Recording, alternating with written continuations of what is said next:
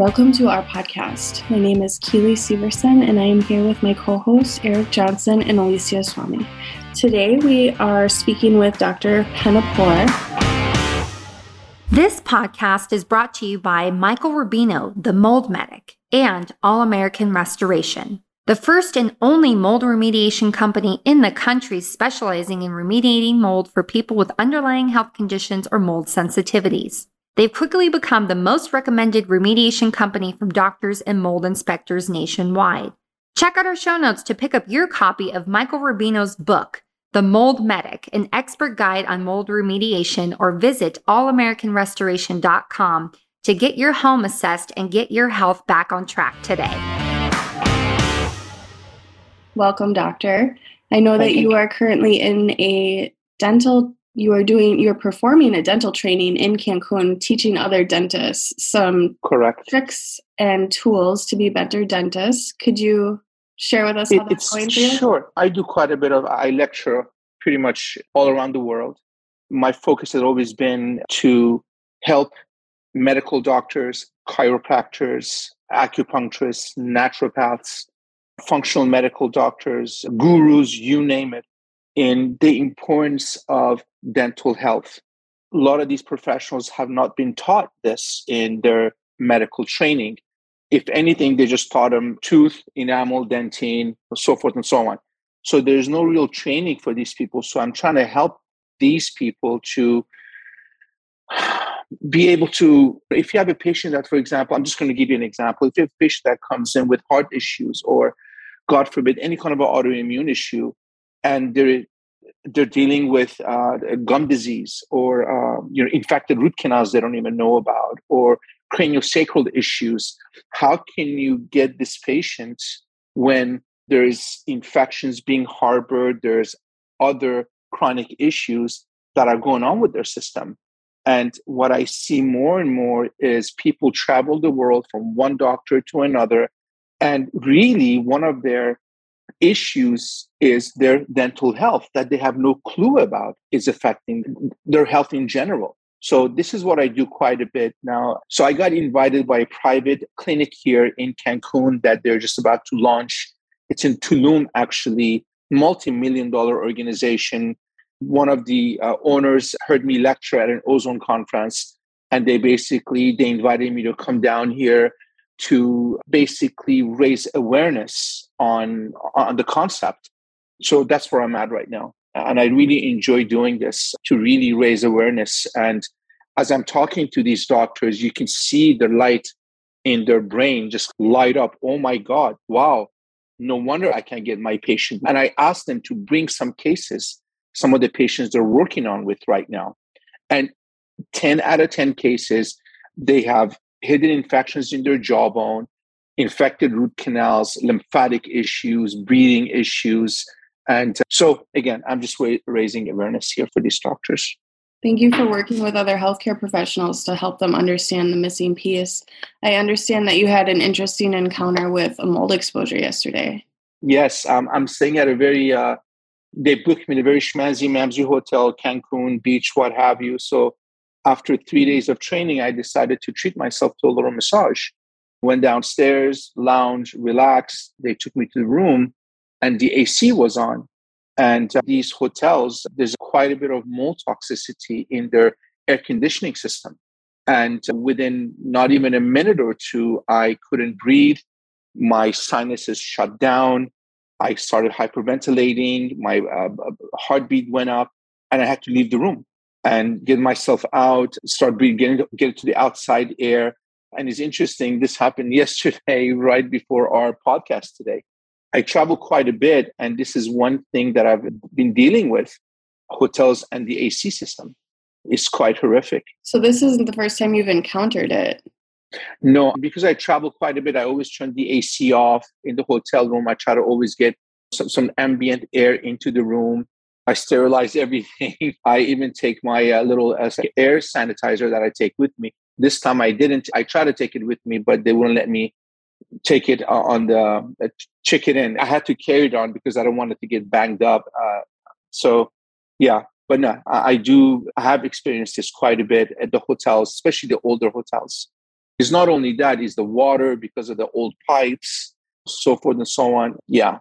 Do you have environmental sensitivities in general? Only mold. I'm very sensitive to mold. If I walk into a residence or an office, I smell it. I feel it right away. That's really common for people who have had a long-term exposure. So I'm curious. Actually, my only exposure really, if anything, was during dental school in heavy metals, mercury. And we know that mercury and mold, they go hand in hand together. We see that with a lot of patients that are going through detoxification, chelation of trying to get the heavy metals out. But you have to understand is as soon as, especially mercury, as soon as these heavy metals get out in your system, your body starts dumping mold to protect you from the heavy metal toxicity.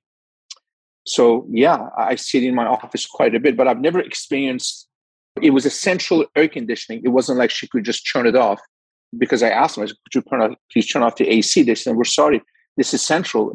We can't turn it off. I try to hang in there, but within minutes, I have to get out of there. Switching gears just for a moment, what precautions should a dentist take while removing mercury amalgams? I can give you a weekend lecture on this. There are quite a few protocols set by different organizations, IABD. One of them is actually called SMART protocol. And really the basics is in multiple levels. First and foremost, you want to protect your office, your staff, of course, the environment, and then the patient. So every patient is a little different. But the basics is you want to have certain air filtration systems, certain ionizers. At the office, you definitely want to have the big suctioning units, which we call the elephants.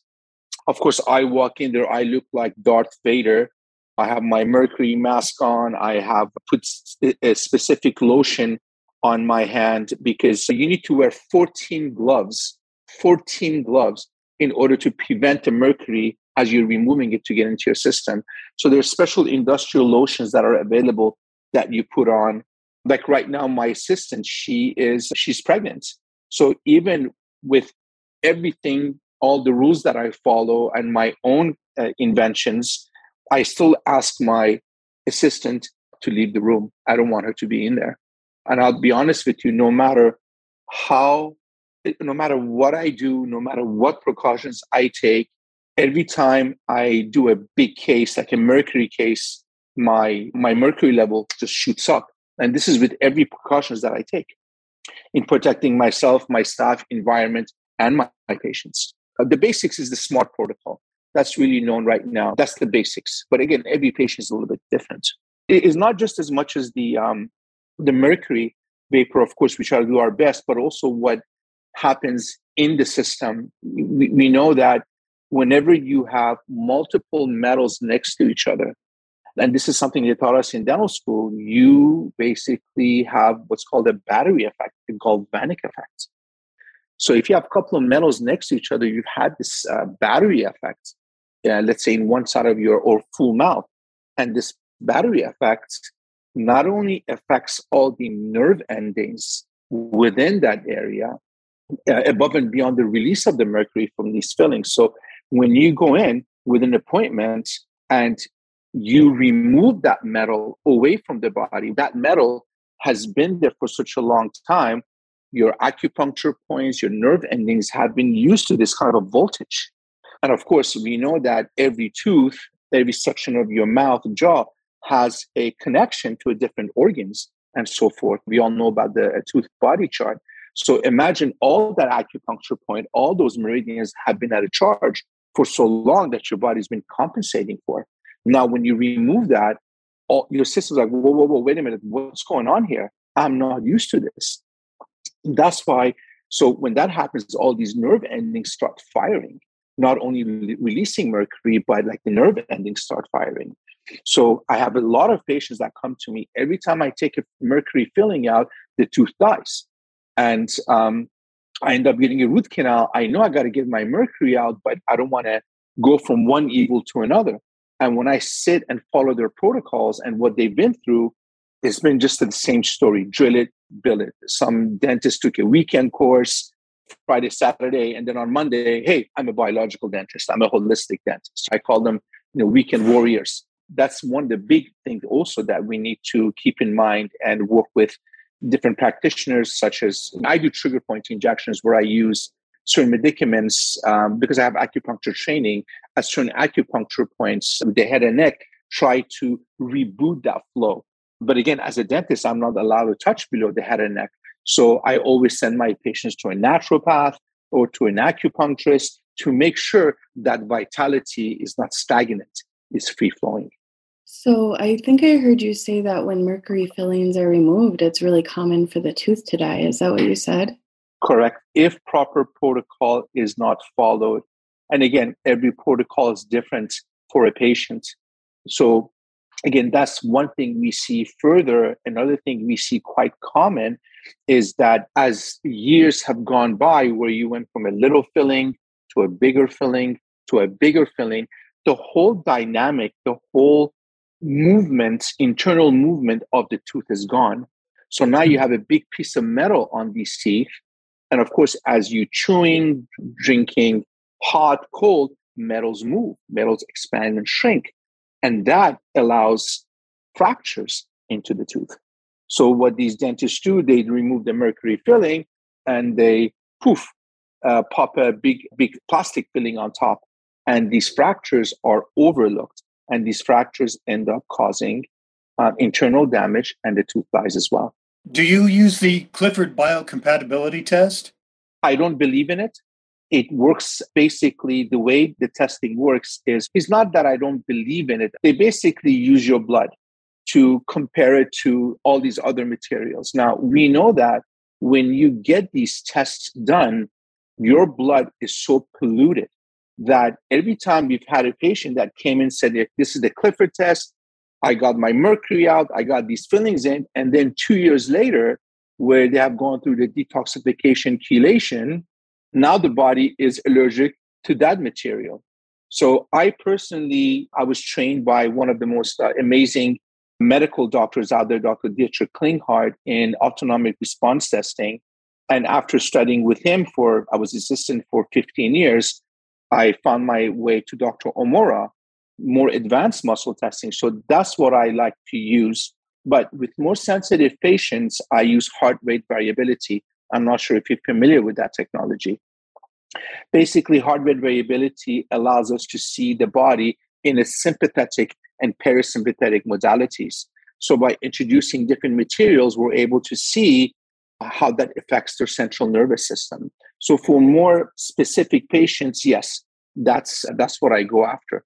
As far as materials, sir, there's only a few materials out there that are partially clean. There is no true biological material out there.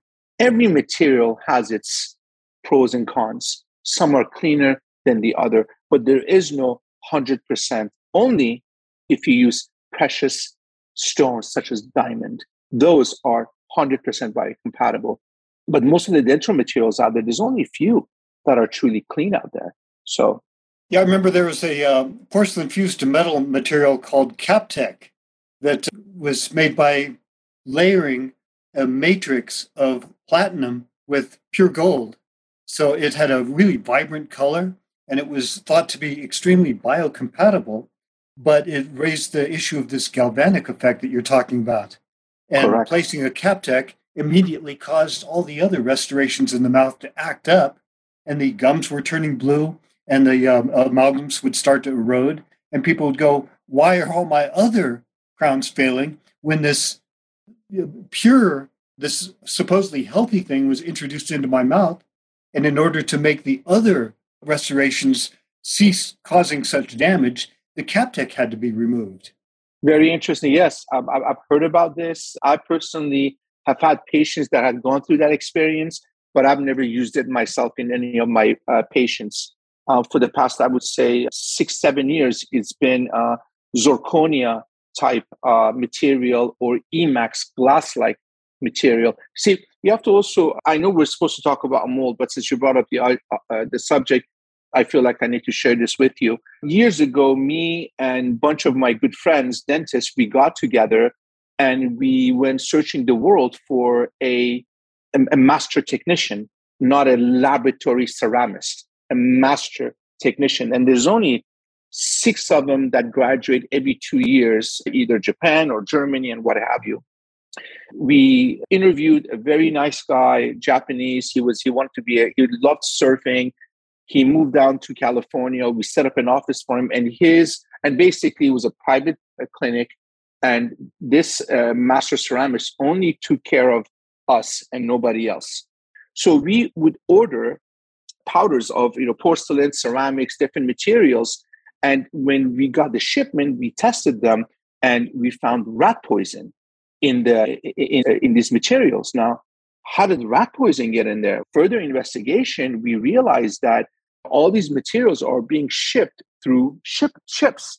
And these big ships with containers, they have a huge rat manifestation. So they're constantly spraying rat poison in these big boats, and that rat poison was getting into our material. So we said, okay, let's do this. Let's have it flown in. Pay extra, have it flown in instead of with the ships. Well, when they got to us, they were radiated. So now we have a special packaging that we do for all the materials that are being flown over. That's number one. 2, of course, the dental office, the dental clinic, the laboratory has to be clean. And I tell you, 9 out of 10 laboratory clinics that I walk in, guess what? They have mold toxicity. It's probably worth noting that Professor Antonietta Gotti, her specialty is teaching dental materials.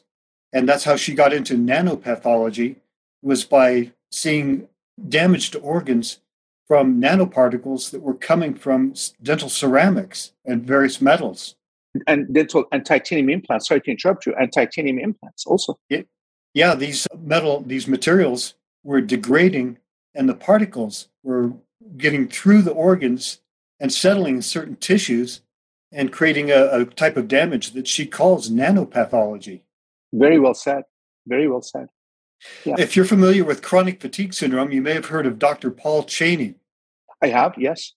He's the doctor who launched this syndrome by calling the CDC for help back in 1985.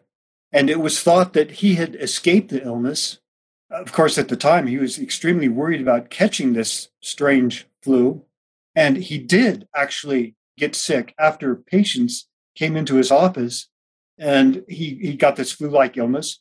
And for a couple of weeks there, it looked like he had joined everybody else in getting this mystery malady that was later called chronic fatigue syndrome. But he eventually recovered.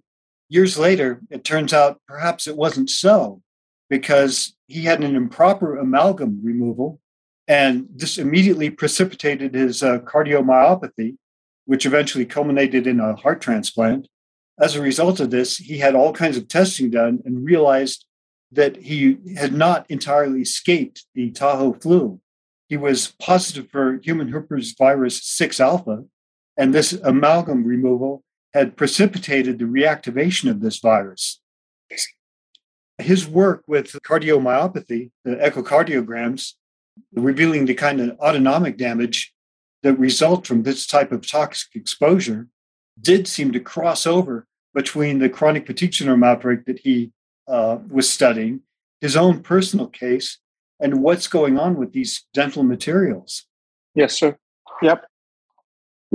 As through the years, as the more I have advanced in my training, it's interesting, I get more challenging patients that come toward my way, which I'm grateful. I'm grateful for all my mentors that have allowed me to sit on their shoulders and see further. But it's interesting that especially the past 6-7 years, I'm seeing more complicated cases like what you had mentioned just now, and similar cases to that come toward my way. Right now, one of the biggest things that I get is patients that are dealing with Lyme challenge. They thought it was mercury toxicity, which it was. Then from there, after years of chelation detoxification, they found out, actually they have Lyme. So I'm seeing more and more of that lately. And what are your thoughts, sir, on this whole Lyme? I call it the Lyme epidemic, basically. This is probably a little hard to believe, but the Lake Tahoe outbreak was never investigated. The CDC came out, were baffled, and wrote up their definition. And from that point on, everybody considered the definition to be the paramount description of what was known about the disease. And no further investigation was done other than the observation of the initial EBV serology test that showed a fluctuating immune response. The investigation, or whatever interest they had, was completely dropped at that point. So they never found out that Tahoe was having an outbreak of borreliosis at this exact same time as the mystery illness emerged.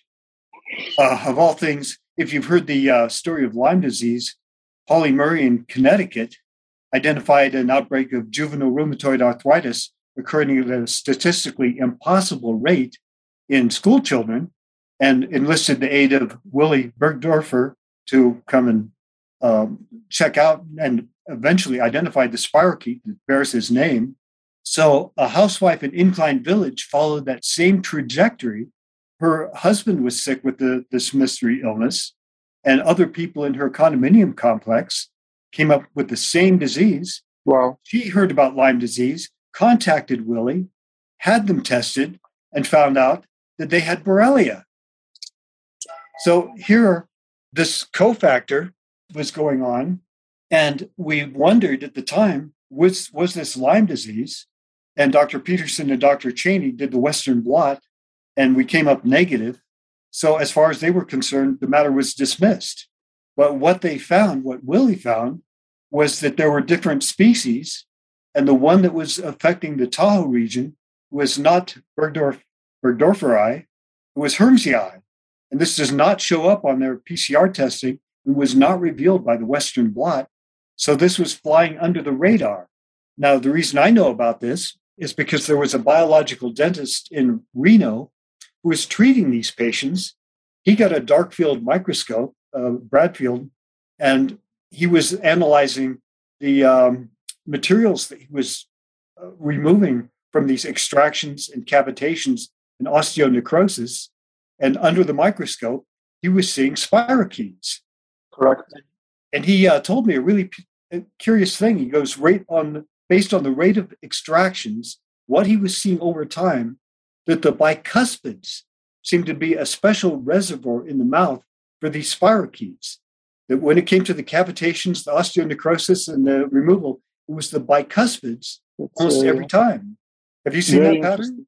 Yes, I'm probably I'm sure you're familiar with dental DNA Connections, the laboratory that basically a lot of dentists send these specimens to after they do these surgeries. I think I do more cases of cavitation in this country more than any other surgeon out there. So I'm very familiar with what you're talking about. And I see that over and over again. Now, in the premolar area, I haven't had that many cases, not that I can remember. But from my acupuncture training, what I do recall is your premolars are basically your polarity. So what you're saying, it makes a lot of sense to me. Yeah, the galvanism seemed through the roof. Amalgams were melting away in a manner that dentists had never seen before. See, sir, it's all about curiosity. When a patient comes to me, let's say, I'm just going to give you a small example with, let's say, a tooth decay. Of course, I want to make sure I remove that decay non-invasive as possible using laser or aerobrasion. I want to make sure that I replace that loss of tooth structure with cleanest material that I can. But my question is always, why did you get this tooth decay? Is it lack of brushing and flossing? Let me teach you what's going on in your system. Because in my opinion, your teeth are true barometers of one's system. But as I said earlier in the show, I really pushed these organizations years ago, IOMT, IABDM, to really take their certification more seriously. So every few years, you got to go through courses. You got to be reminded of the science of what we're doing. And I really pushed, and I'm glad they followed my lead on this. again, you're getting a lot of these dentists that take a weekend course. And on Monday, they're a biological dentist. And they are just, again, they so follow the drill it, bill it type mentality. And they're not investigators. So this dentist you were talking about in Reno, he was an investigator. He took the microscopy, he took the courses, he got in there, and he was able to find certain reasons and answers. So I truly applaud that. I hope, and I wish more dentists follow that protocol. Amazingly enough, my stepfather was a dentist whose office was 100 yards away from Dr. Cheney's. Mm-hmm. And it's a darn shame that Dr. Cheney didn't go to him, because my stepfather was a biological dentist back in 1985. Wow. In fact, he got in trouble with the local dentist because he advertised himself as a mercury-free dentist. Correct. I've been there. Yeah, this contradicted the standard of care for the area. Correct. Actually, did you know, I'm sorry to interrupt you again, did you know that most of our big states, they actually have a gag law? In California is gag law, I think number 14. A dentist is not allowed to tell you there's mercury in silver fillings. That's what he ran into. And they said that they were actually going to take away his license. I've been through it 2 years. I've been through it for 2 years. They wanted to take my license away as well. I was on Good Morning Sacramento. We were trying to have this campaign. And again, I was on TV. I talked about mercury, who owns the patent. And not many dentists even know that the patent for mercury fillings is owned by the American Dental Association and the FDA combined. As I shared this with the audience, they came after me as well. So I hear you. I've been there. My stepfather believed that the oral environment is a window into the health of the patient. And at the same time that Dr. Cheney and Dr. Peterson were dealing with this mystery malady, he was looking at the oral manifestations and seeing strange things that were completely unfamiliar, such as children with discolored gums that looked like they had been smokers or had cancer. And he was so concerned about this that he assembled a think tank of researchers and any scientist who was interested in the topic to try to analyze what was going on in the Tahoe region at the time. And the patients and the other local dentists rebelled at this, said, you're a dentist, your realm is the teeth, stick to that. Right. Don't try to play doctor. So all the observations that could have been extremely useful were being suppressed by the other dentists. I think, as I recall, there was also a fluoride issue there as well, correct? That was like one of the other issues that they found out later. There was a big fluoride toxicity in that region as well. Not at the Lake Tahoe. In fact, prior to the outbreak, we had no water treatment at all. No chlorine, nothing. Our water was considered to be so pure that it was completely unnecessary. It was the fear of what had happened after the outbreak that started this reconsideration of just about everything. And that the local utility department started testing the water directly because of their fear of this strange mystery illness, and found some organisms that they didn't expect. And as a result of that, they started chlorinating and putting all these regulations into place over the water supply. But these had not existed prior to the outbreak. No, we didn't have any fluoridation and we didn't have any chlorine in the water, nothing. Now, Alicia, I know hope we're not getting really off the subject of our little podcast today. Do you have any questions or any concerns, how it can be of service or share? Yeah. I've been drafting a huge list of questions on the side here. Is it okay if I call you Dr. P? Oh, because you had messaged me and you put Dr. P. So I'm like, all right, maybe that's what he likes to be called. Makes it a little bit easier. Yeah. Yeah. Keely Severson is passionate and committed to exposing the truth about toxic mold and its effects on the human body. Many mold-injured people are often misdiagnosed with autoimmune conditions, nerve damage, mental illnesses, and other chronic health conditions due to the lack of knowledge about water damage and toxic mold growing in their homes. The crippling effects of toxic mold on the body has destroyed many lives. Been there, done that. When she became a healthcare provider specializing in acupuncture and herbal medicine, it was only then that she truly began to understand the connection between her health and the environment that she was living in. 3 years after becoming a licensed care provider, she became incredibly ill. She was suffering from kidney failure, recurring UTIs, and various negative mental health symptoms. When she learned that her family had been dwelling with mold trapped under her kitchen floor, the relationship between the toxic mold factor and her health finally began to make sense. It became part of her life's mission to help educate society on the extreme effects that mold can have on the body. Her work is vital because there exists a lack of experience and acknowledgement for mainstream medical practitioners and even mold experts. She has firsthand experience dealing with mold exposure, and she makes sure to address all the signs and symptoms during every environmental screening that she performs. She's developed a line of organic herbal tinctures and formulas to help most patients reduce symptoms commonly associated with toxic mold exposures. These symptoms vary and can manifest themselves very differently from person to person. Her herbal education and experience has helped her increase awareness and recognize signs in patients that may result from their toxic environments. Keely's dedication to learning and understanding the effects of toxic mold and educating and bringing awareness to her patients and other providers keep her motivated. She knows just how devastating the untreated consequences can be on your health and the health of your families, relationships, and life outcomes.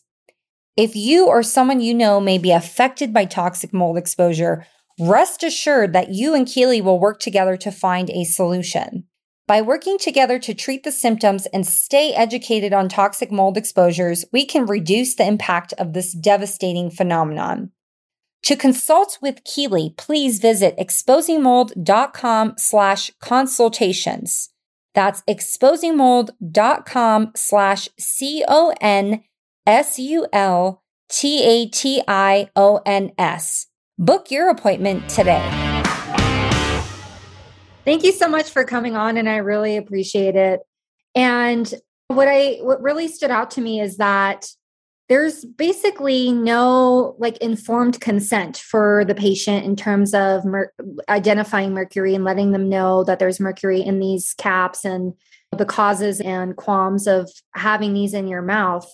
How did that come to be? How come dentists aren't allowed or shouldn't be, or whatever, may be impacted by informing the patient of these issues in amalgams and other metal fillings?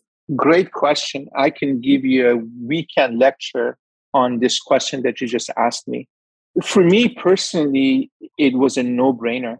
In order for me to get to dental school, and I've shared this in multiple interviews in the past, I personally had to take biology, chemistry, histology, physiology, genetics, organic chemistry, etc., in order to apply for dental schools.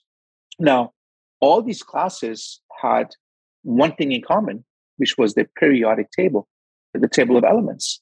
And it was a no-brainer. You have the number one most toxic substance in the world, which is plutonium. And what do we do with plutonium? We enrich it to uranium, and we make atomic bombs with. Number two is mercury. So I don't need to see any research.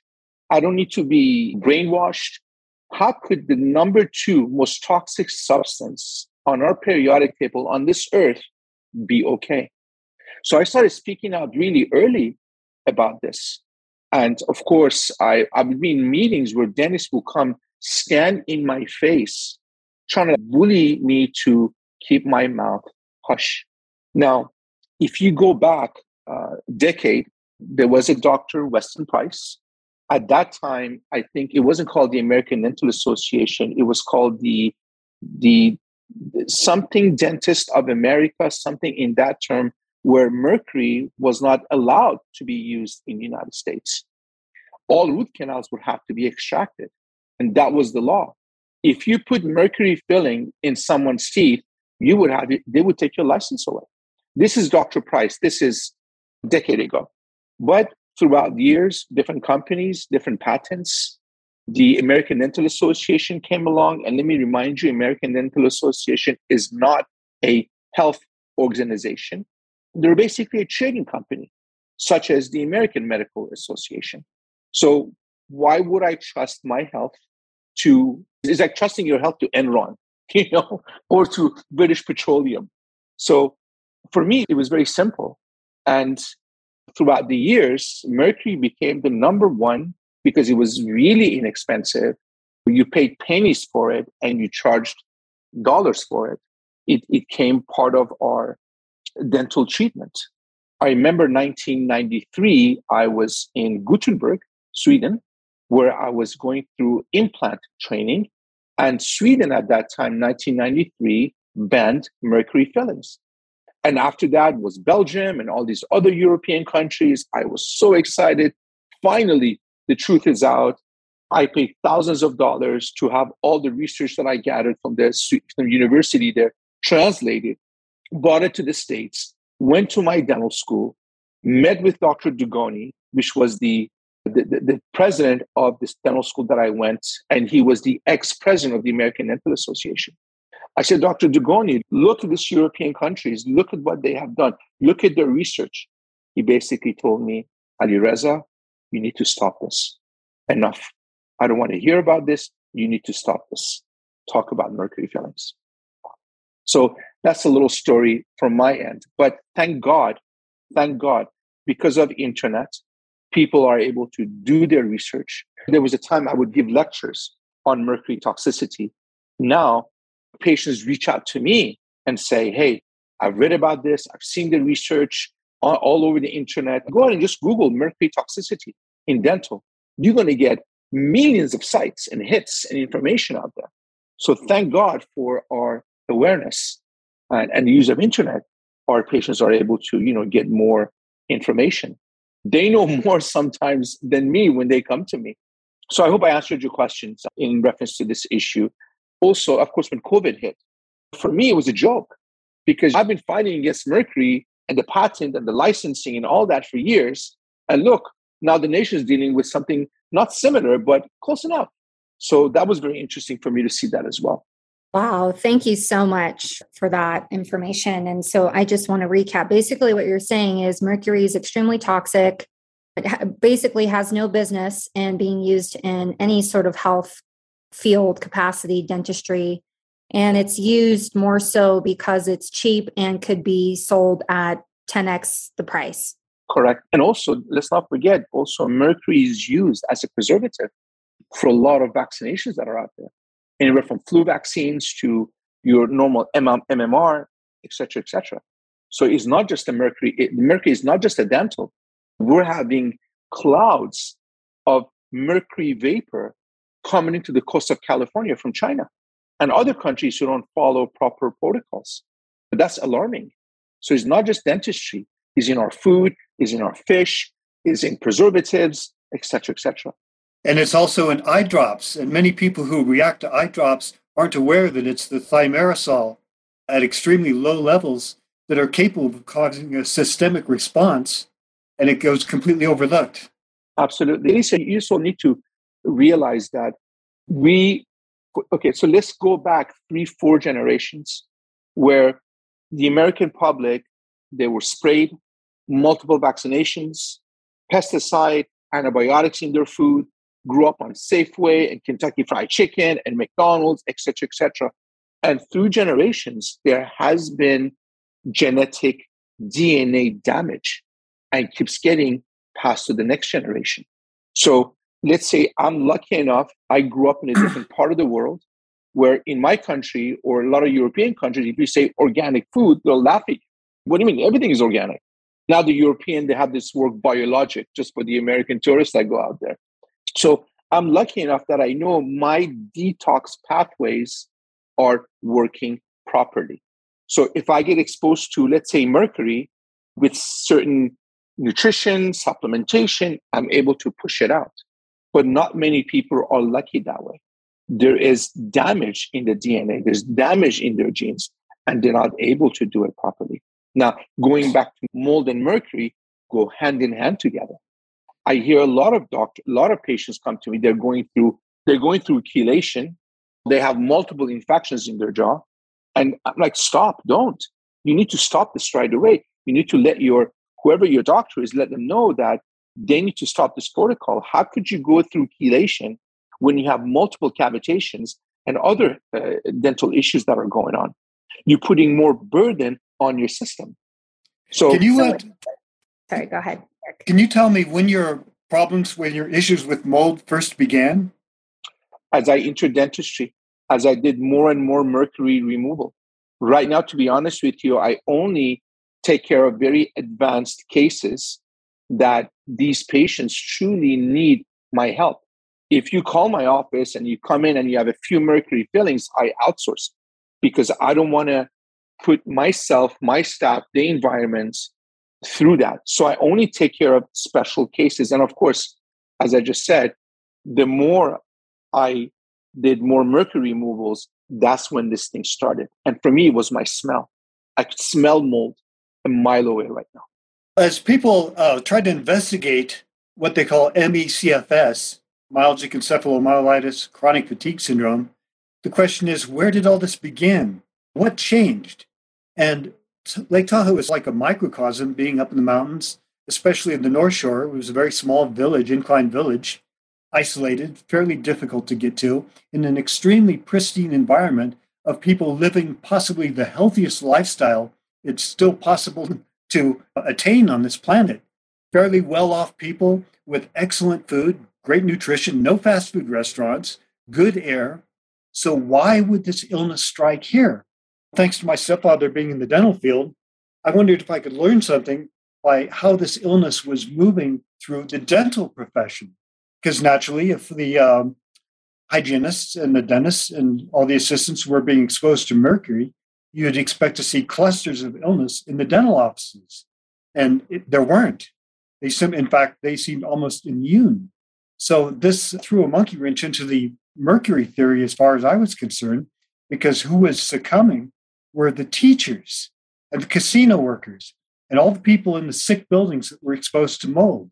So at that point, I thought we can't really consider it to be the mold reactivity downstream of mercury when all the people in the dental profession who are working with mercury every day, they're not the ones dropping like flies. So I tried to draw this to Dr. Cheney's attention, and we hope to get researchers involved at some point so that we could create a timeline of when this mold illness emerged and see that maybe there's something different with the mold going on where it increased its pathogenesis and it wasn't really downstream of the epigenetic effects of vaccines and the mercury exposure.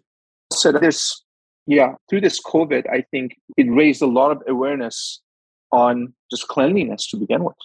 I haven't stopped flying since COVID hit. I didn't get vaccinated, never got the COVID. And if I did, I had no idea if I had it.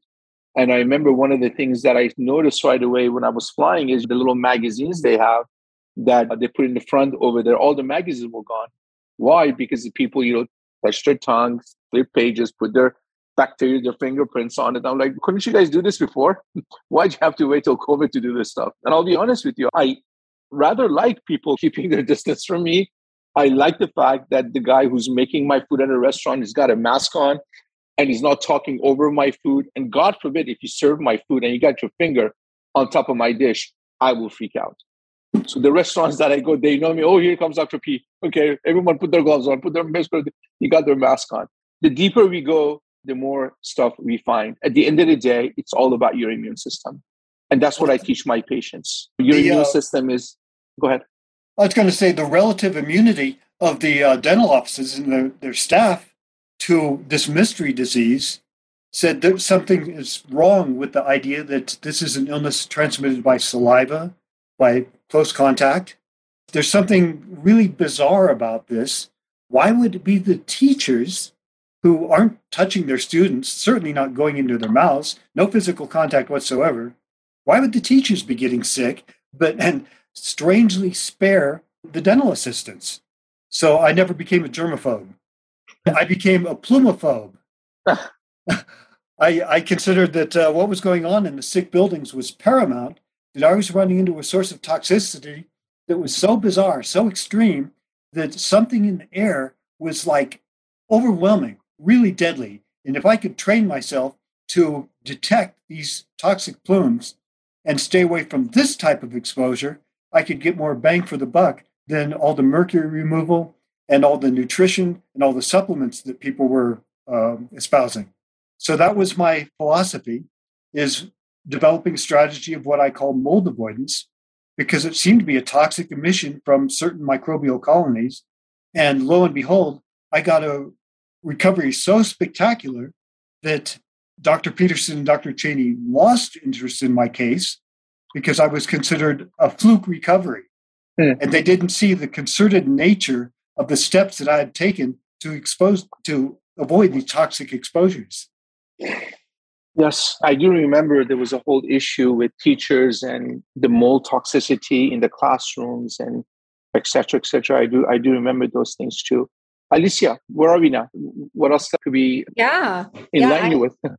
I can't see you, by the way, Alicia. I think, I don't know if you don't want to be seen, or I just... Yeah, I'm purposely not on camera. I recently had a black mold exposure that took me down health-wise. So I'm trying to recoup here, and I just look a mess. I don't look great. I hope you feel better soon. Thank you. But what I was saying earlier before, really, doctors today, I think they have to be little ninjas to totally understand the whole issue with mercury detoxification, chelation, and mold that goes hand in hand together. One of the things that I have patients flying from all over the States, and believe it or not, more than 50% of the cases that I'm doing right now in reference to surgery, infections of the jaw, is redos. Patients that have had multiple surgeries done, and the areas keep getting reinfected. And when I sit there and go over the protocol, so much has been missed. One of the major things I want to share with you guys is, above and beyond me and working with doctors, different practitioners to make sure my patients are ready for surgery, thyroid, adrenals, especially blood clotting factors, which is very hormonal based as well. With that said, I also have to make sure when I go in there and do these removal of these infections, what am I doing? I'm really spreading that infection into the system. So of course, part 2 is to make sure that patient is protected. How do we protect these patients? If you talk to any infectious control doctor, a pathologist, what have you, they say, well, put the patient on 4 to 5 different types of antibiotics because these are superbugs. They get used to the antibiotics. Of course, nobody goes through that. Nobody wants to go through that. It destroys your system. It destroys your gut. So we focus on immune modulation through different intravenous IVs, supplementation, other medical protocols. We're able to boost up the immune system. But one thing that everybody's missing out there, and when I give this lecture to other dentists, their jaw, they're like, falls on the foot. Like, we never even thought about it that way. Whenever you remove a chronic issue away from the body, and imagine you have a 16, 17-year-old who, let's just say, got their wisdom teeth out, pieces of tooth broke, which in dental school they taught us, if a tooth breaks, just let the patient know, document it, and the body will deal with it. It'll deal with it as a chronic issue. And these patients have been dealing with this infections for years and years and years. So now they're 35, 45. They finally understand that this infection was always putting a burden on their system. And now I go in as a surgeon and I remove that infection. The body is great. Thank you so much. I don't have to deal with this anymore. What am I going to do next? And this is basically your central nervous system, your immune system. So the body at that time either wants something or he wants to dump something. And what we see, I would say 90% of the time, is heavy metals. So I always make sure that I spend quite a bit of time with the doctors, explain this to them. So for them to make sure that the patients are on the right proper binders, chlorella, charcoal. And I always say, listen, when heavy metal comes out, mold is to follow. So if you don't have enough experience in dealing with this patient, it's better for us to find a different practitioner who understands that concept. So we see that more and more. So that's one thing I always try to help my patients into the after effect. And it was only because they went into the office, they had some IVs, some supplements, they removed the infection. Thank you so much. Have a nice day. As the body start dumping heavy metals, start dumping mold, that gets into your bloodstream. And from there, goes back to the surgical area. Yeah. So, thank you so much for providing that information. And you were reading my mind, I think, when you started talking about what you just said, Because I'm just wondering, so biological dentists are far and few between, correct? There's not a ton of you. Can I just stop you 1 second? I'm so sorry. Yeah, sure. I honestly, I've been called a lot of different things: biological, alternative, systemic. I love the word systemic. That's my trademark. Natural, green, but they're all just words. At the end of the day, one needs to thrive to be a good doctor, a good dentist. So when I hear words like biological dentistry, I really try to stay away from those words. We all have to be biological dentists. We all have to be conscious dentists. So when I see, I'm a biological dentist, I'm not impressed. That doesn't impress me. What, you light a candle in your office and you call the biological dentist? Oh. I love that. Thank you. I appreciate that. You're probably one of the few doctors that are talking this way in this field. It's all is it true? Everyone should have integrity, basically. Yes, everyone should be operating with a conscience. Yep. I'm actually proud to be top 3 wanted right now on Quackwatch. I have patients that call all the time, like, how'd you hear of me? If you're on Quackwatch. If you're on Quackwatch, you're doing something right. Say, thank you so much. I send another email to Dr. Brad, say, hey, dude, thank you so much. You made me so famous. Of course, he hates me, but... I love it. Eric, I think Eric is having a good time with this too. But I'm just curious. Why are dentists doing such a bad job with amalgam removal? I feel like I hear this story over and over with people getting injured from the removals. Since you said there's an actual protocol, are people not following proper protocol? Are they not by law forced to follow this proper protocol? No. As far as for example, the California Dental Association is concerned, and every state is a little different. It's on so many different levels. For one thing, if you're going to be removing mercury, again, if you just drilling, removing, filling, billing, one evil for another. A lot of these people get these mercury fillings done and get plastic placed back in there. And this plastic is full of BP, methyl methacrylate, polymethacrylate. So they're going from one evil to another. Now, why don't all dentists in America follow a certain protocol? Because the American Dental Association still says that mercury is safe. And if you're a member of that organization, it's like this. I think there was a survey done that only 1 out of every 100 medical doctors actually read what's going on with COVID. Only 1 out of 100, and the rest are just getting emails from CDC that they're following. So either you can be a sheep and follow these organizations, or you can really go back to your training and see the toxicity of not just mercury, a lot of other dental materials, not even dentistry in the world for us. So again, it goes back into patent laws, gag laws, as we talked about. So where you have these European nations that have completely banned mercury for different reasons, environment, what have you. And good for them. I wish we could follow those routes. But from my understanding, from what other scientists have shared with me, is that if the American Dental Association, let's say tomorrow, if they say, what, mercury is bad, it's toxic, is bad, we're going to remove it from the face of the earth, lawsuits. Like the tobacco industry, there'll be billions of dollars of lawsuits coming toward their way. You see these commercials. Oh, did you use Johnson & Johnson baby powder? And if you have some sort of a cancer, we'll sue Johnson and get you millions of dollars. It'll be like that. It'll be late night commercials of these lawyers. Basically, have you had mercury toxicity? Do you have metals in your mouth? Then you might be able to be compensated millions of dollars. Can you imagine the phone calls that will come through? Yeah. So that would never happen. So it's up to every individual person to read, research, and protect their family. In my younger days, USC, University of Southern California, would have these free fillings day because they wanted the students to get their units to graduate. So me and my group, we would be standing outside, stopping the mothers. Don't. This mercury can hurt your children. But it was given free. It was given at a university, and people trusted. So to answer your question, first, it has to be the universities that have these dental schools. They need to stop using mercury, teaching the students. Imagine you're sitting in a class, 120 students, all vibrating mercury and putting mercury. There goes your first toxicity right there. So it has to be started at the universities first.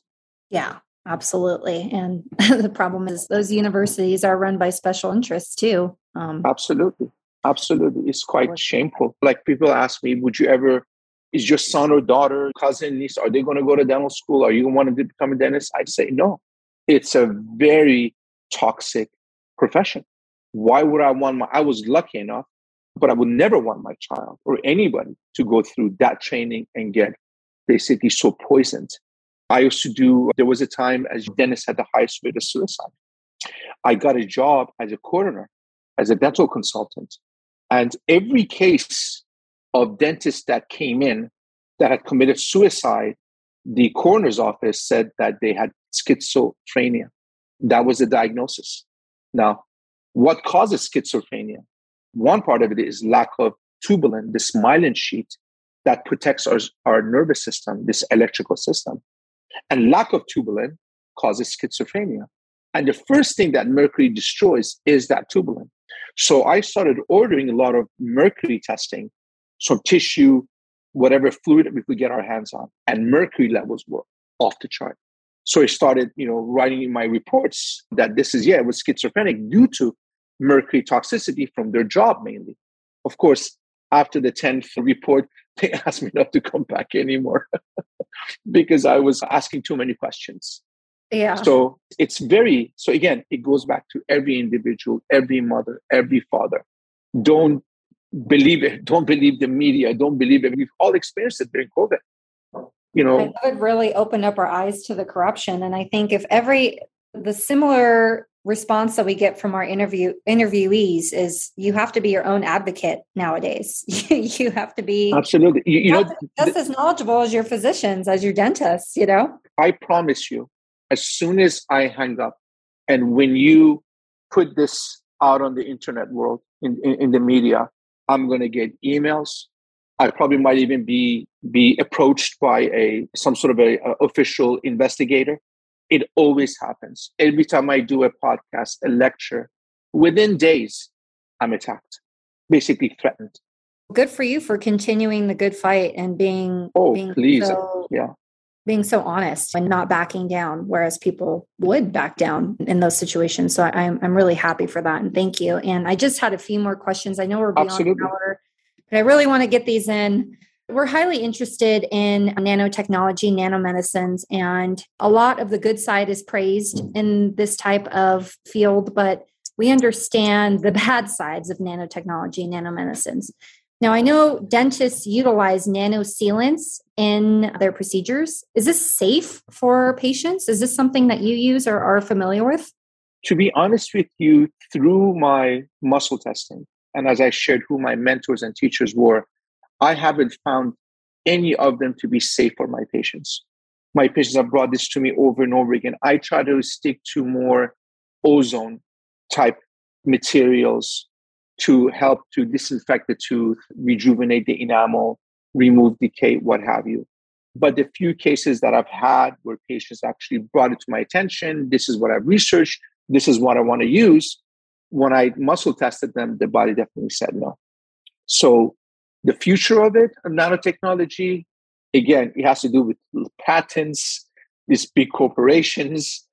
Yeah, it's pretty sad also, but I think that's where we're at right now with nanotechnology. It really goes back to the patents and what's available for us. Yeah, if you're interested in that, again, as Eric mentioned, we interviewed Dr. Antoinetta Gotti, who's really big into studying nanotechnology and coined nanotoxicology and nanopathology. Send it to you via email so you can just check it out. Definitely. Thank you for the work that you're doing to raise awareness and bring in all this new stuff. Thank you. We're so passionate about this work because we've been so gravely affected by mold and toxicity and just being very sensitive to our environments. And we're here fighting the good fight. Eric has been doing this for 35 years.